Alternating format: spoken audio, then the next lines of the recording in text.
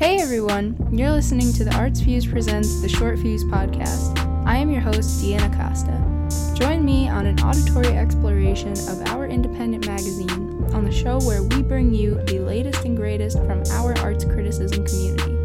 On today's episode, we'll be featuring a short recap of my most recent article in the magazine. We're going to get into some interesting artists on the scene today. We will also be speaking with our fellow arts contributor, Glenn Rifkin, who is usually not known for his arts coverage. He's really more of a business journalist, but we had an enlightening conversation. He is a wonderful guy, and I felt lucky to even be talking to him, so hopefully you'll be feeling pretty lucky to even have a chance to hear him. We are recording from the fabulous studios here at SMC, that is the Somerville Media Center. We will also be including music in today's episode. We'll have a feature by Juniper. They were kind enough to lend us some of their tunes to play, so we will have that coming up for you as well.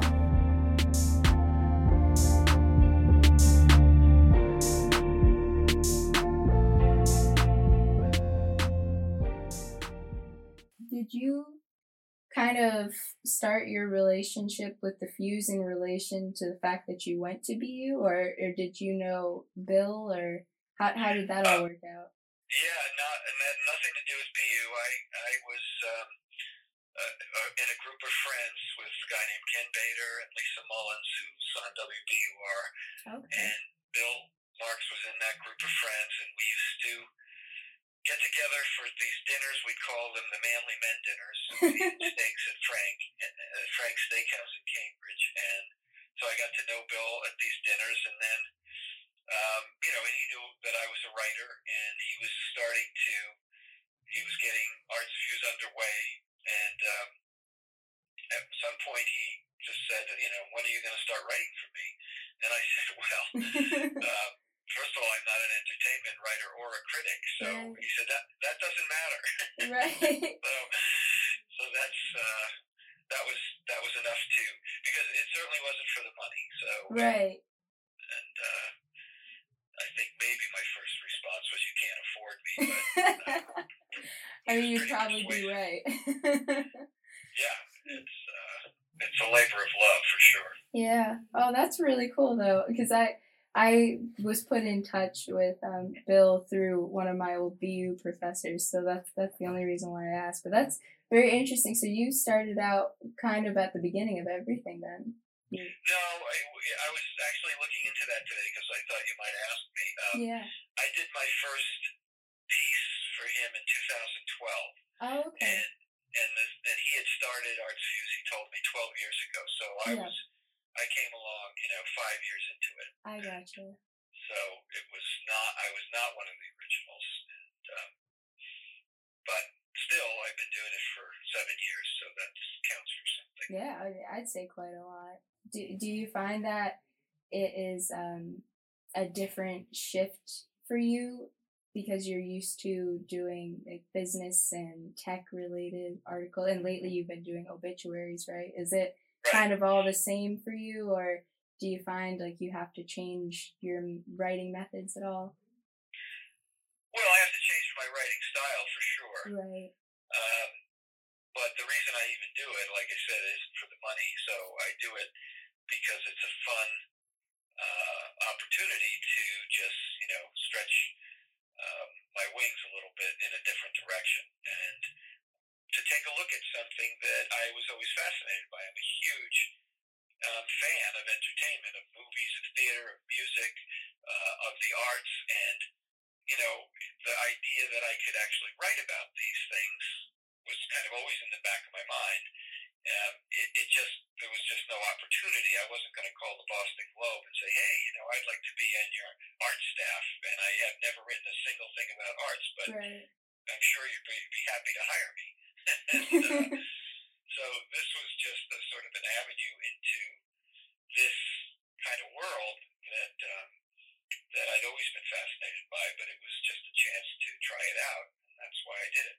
Oh, that's really awesome. So did you, when you were done with journalism school, did you get into business writing, tech writing on purpose, or was it kind of similar that it all just sort of happened that way? Um, the answer to that is no. I had absolutely no interest in being a business journalist. I Okay. graduated in 1975 into one of the worst recessions ever. Oh wow. It was, until, like, say, the recession of 2008, which was certainly the worst recession ever. Um, this one was pretty bad, and I had reasons why I needed to stay in Boston.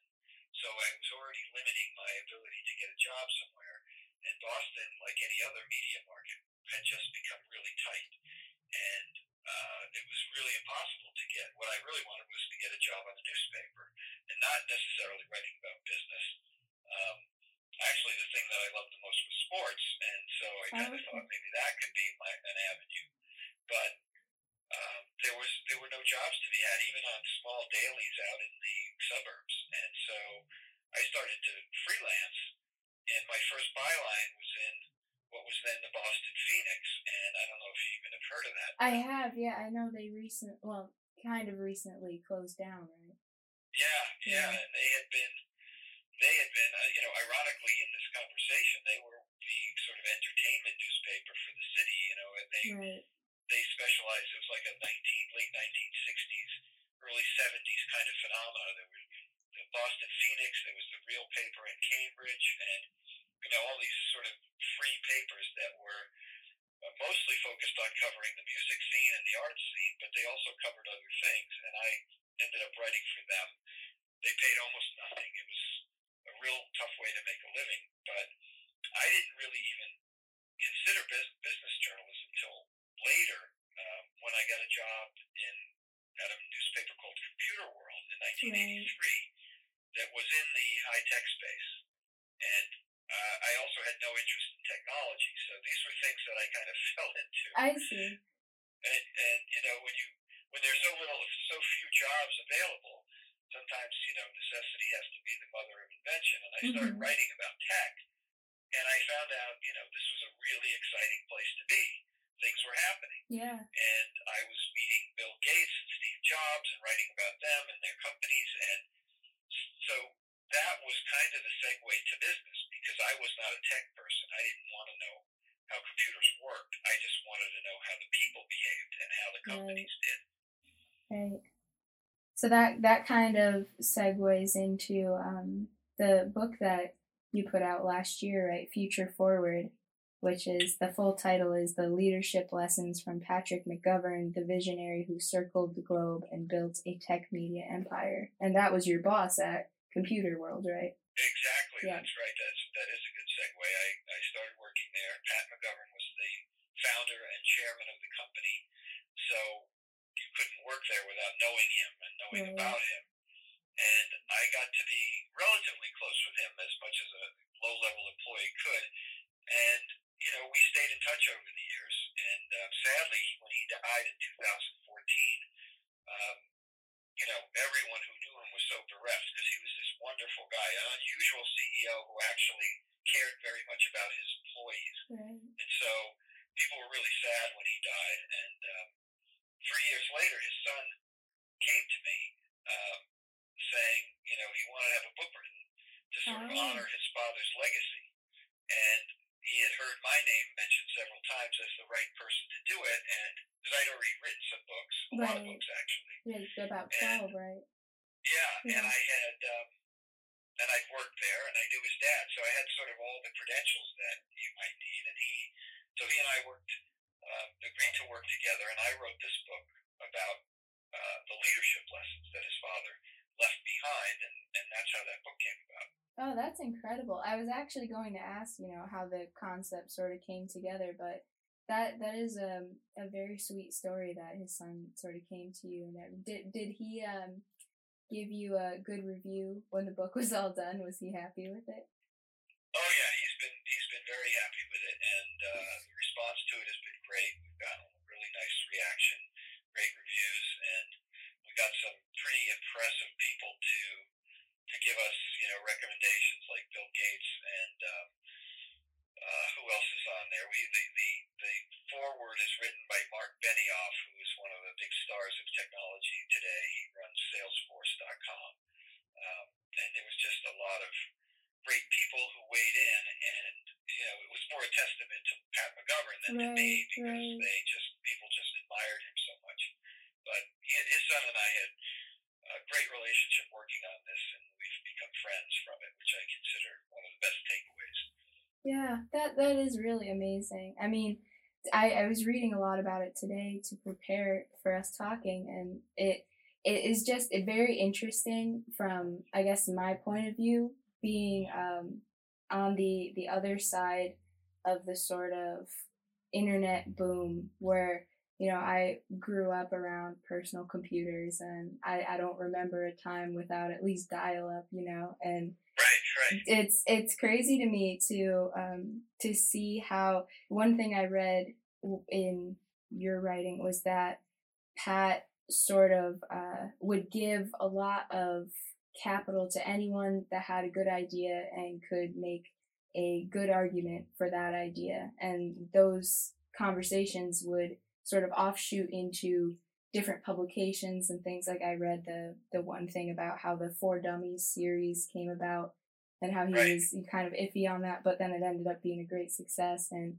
it was very interesting to me, because now I see that there's this sort of shift into online, and those sort of, I guess, resources aren't as plentiful in print as they used to be. So I was kind of curious, like, do you have any thoughts on that? Do you think that maybe there could be another future Pat McGovern CEO, but their media empire will be online only, or do you think people will always have a desire for magazines? It would be because of my whole background and my age and my experience growing up. I'm so biased toward print. I still get the morning newspaper delivered to my door because I like to read it that way. But honestly, I don't see that happening. I think eventually everything will be digital, and the delivery mechanism will be probably something even you can't imagine 50 years from now. Like the fact that you guys your age all actually read everything on their phones is kind of mind-boggling, and I've even started to do that, which is crazy because I can barely see the thing. But yeah, the need for print and for dead trees to be turned into magazines and newspapers is clearly going the way of the buggy whip, and there's it's slower going than a lot of people thought. A lot of people thought by now all of those things would be gone, and they're not. But I don't think it would be. I wouldn't put my money into a print future if that's what I was investing in. But the opportunity and the key word is content. What the world will always need is content. The world always wants stories to be told. And the better stories, the more people will want to read them. And how they read them and how they listen to them, that will change.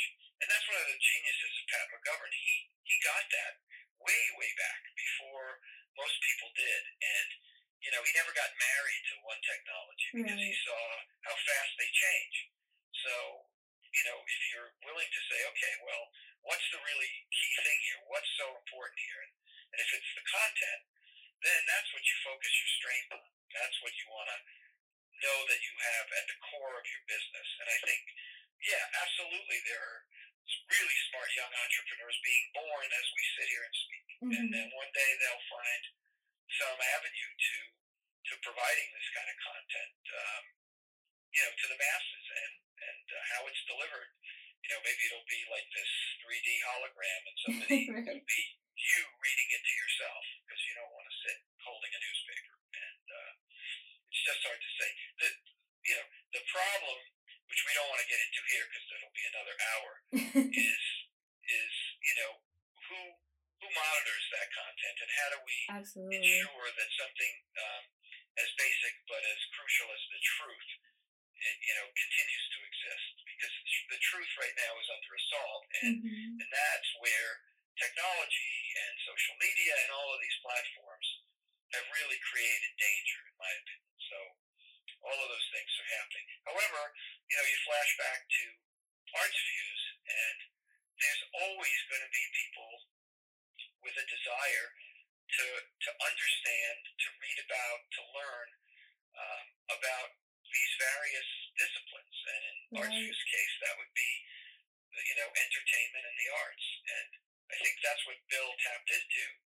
And that's what's made it so impressive that it's still around and actually thriving. And, he's got some really great people writing for ArtsViews now. I can tell you, when I started, we were kind of bare bones, and most of the major publications still had lots of arts people on their staffs. Right. So somebody like me, I could see a movie that just came out on a Friday, and I'd say to Bill, did anybody review this? And he'd say, no, go for it. So I could, review it that night or the next day. And now, if I don't get on a movie like 2 weeks before it's released, somebody else is going to have reviewed it. And so I've done a lot fewer movie reviews lately, right, just for that reason. If you look at my body of work on ArtsViews, I was laughing because I've done restaurant reviews, I've done theater, musicals, I've done books and movies, and just kind of all over the place. I even did a piece on a comic convention that was held in Boston, a Star Trek convention. So there's just, there was an opportunity to really do a variety of things.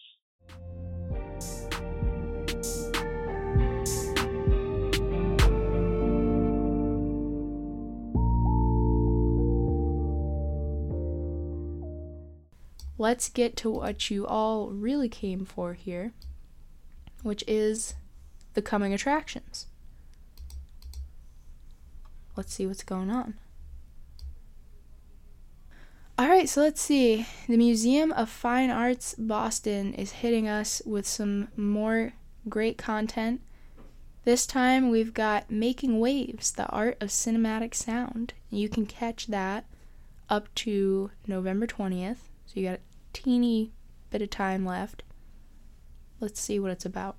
This documentary focuses on the first generation of professional sound designers who mapped films with sound before a frame was ever shot.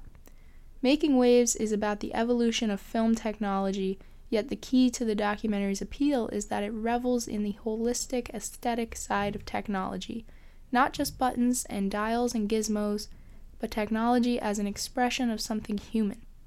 Making Waves is a brisk 94 minutes, the last half hour of which is a quick study primer on the categories of movie sound. 2 more days to get to the Boston Jewish Film Festival. The BJFF presents a rich festival of screenings celebrating the richness of the Jewish experience through film and media. Many of the movies have multiple screening and appearances by writers and directors. You can go to our website in our coming attractions to see a complete list of films. At the Boston Museum of Fine Arts, but a little bit more time to catch this one, starting on November 10th, running through the 30th, the film called Mr. Klein. A recent Anthony Lane review of a restoration of this 1976 Joseph Losey film in the New Yorker made me mighty curious, writes our editor Bill Marks. Restored to its clammy glory, the movie stars Alain Delon and shows the director as a connoisseur of dread as he dissects the anti-Semitism of occupied France. The plot sounds as if this is a memorably lethal tale of doubles that fuses Nabokov's despair with Kafka. The Institute of Contemporary Art Boston is featuring When Home Won't Let You Stay, Migration Through Contemporary Art.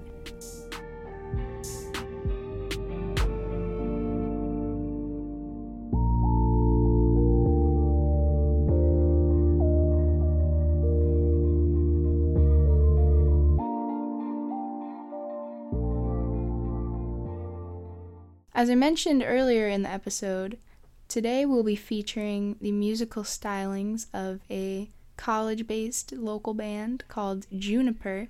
This is their song, Here for the First Time.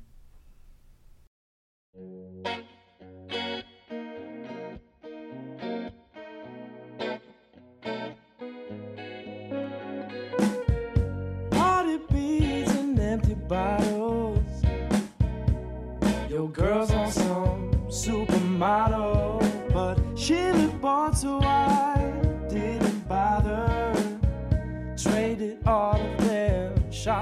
water. Oh, everybody left the party early, but I stayed so I could dance here just like the movies. I don't care if the lights are on. We're all here for the first time. I quit shuffle like it's high school prom. So I go ba ba ba ba ba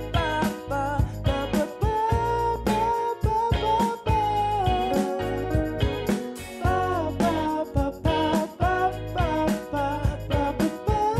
ba ba ba ba instigating drama queen.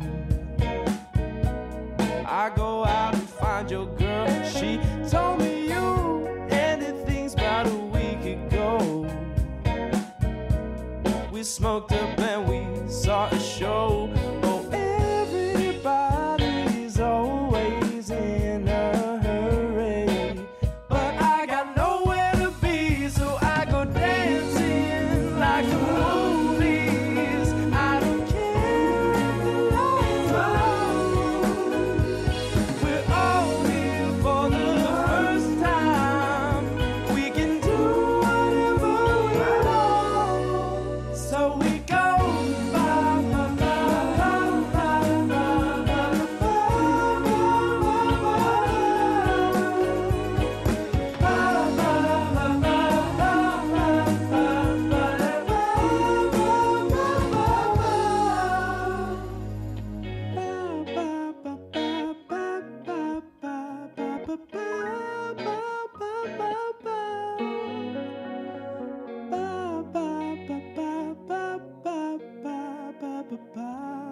ba ba ba Thanks again to Juniper for letting us play their awesome song here for the first time. That will not be the last time we hear from them.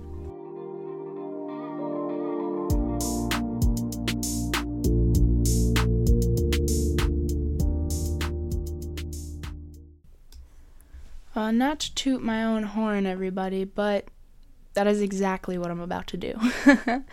This month, I released an article about the new hip-hop singles that came out in October.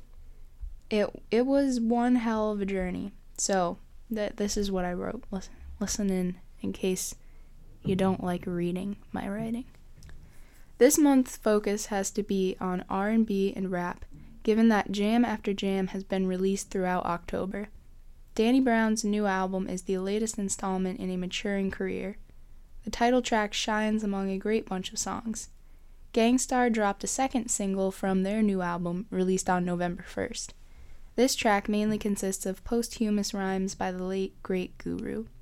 It has generated plenty of excitement among fans who are anticipating one of the best yet.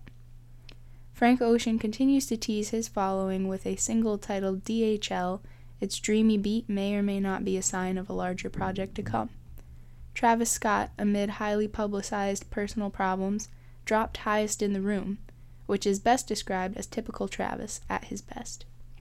Last, and definitely least, there's a song from Kanye's highly anticipated Jesus is King album.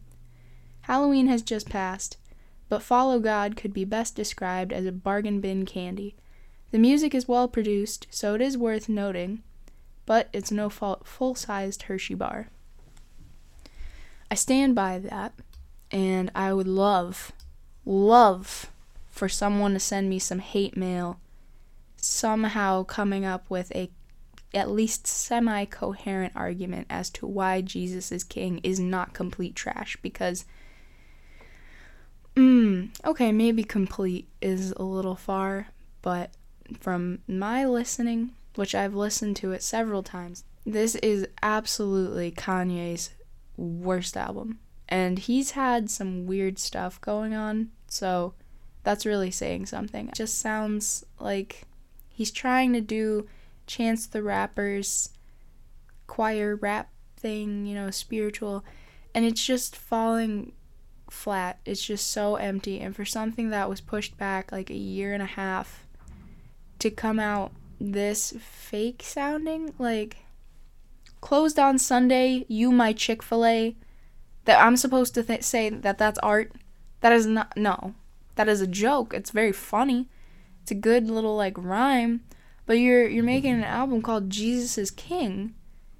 And you want me to take it seriously.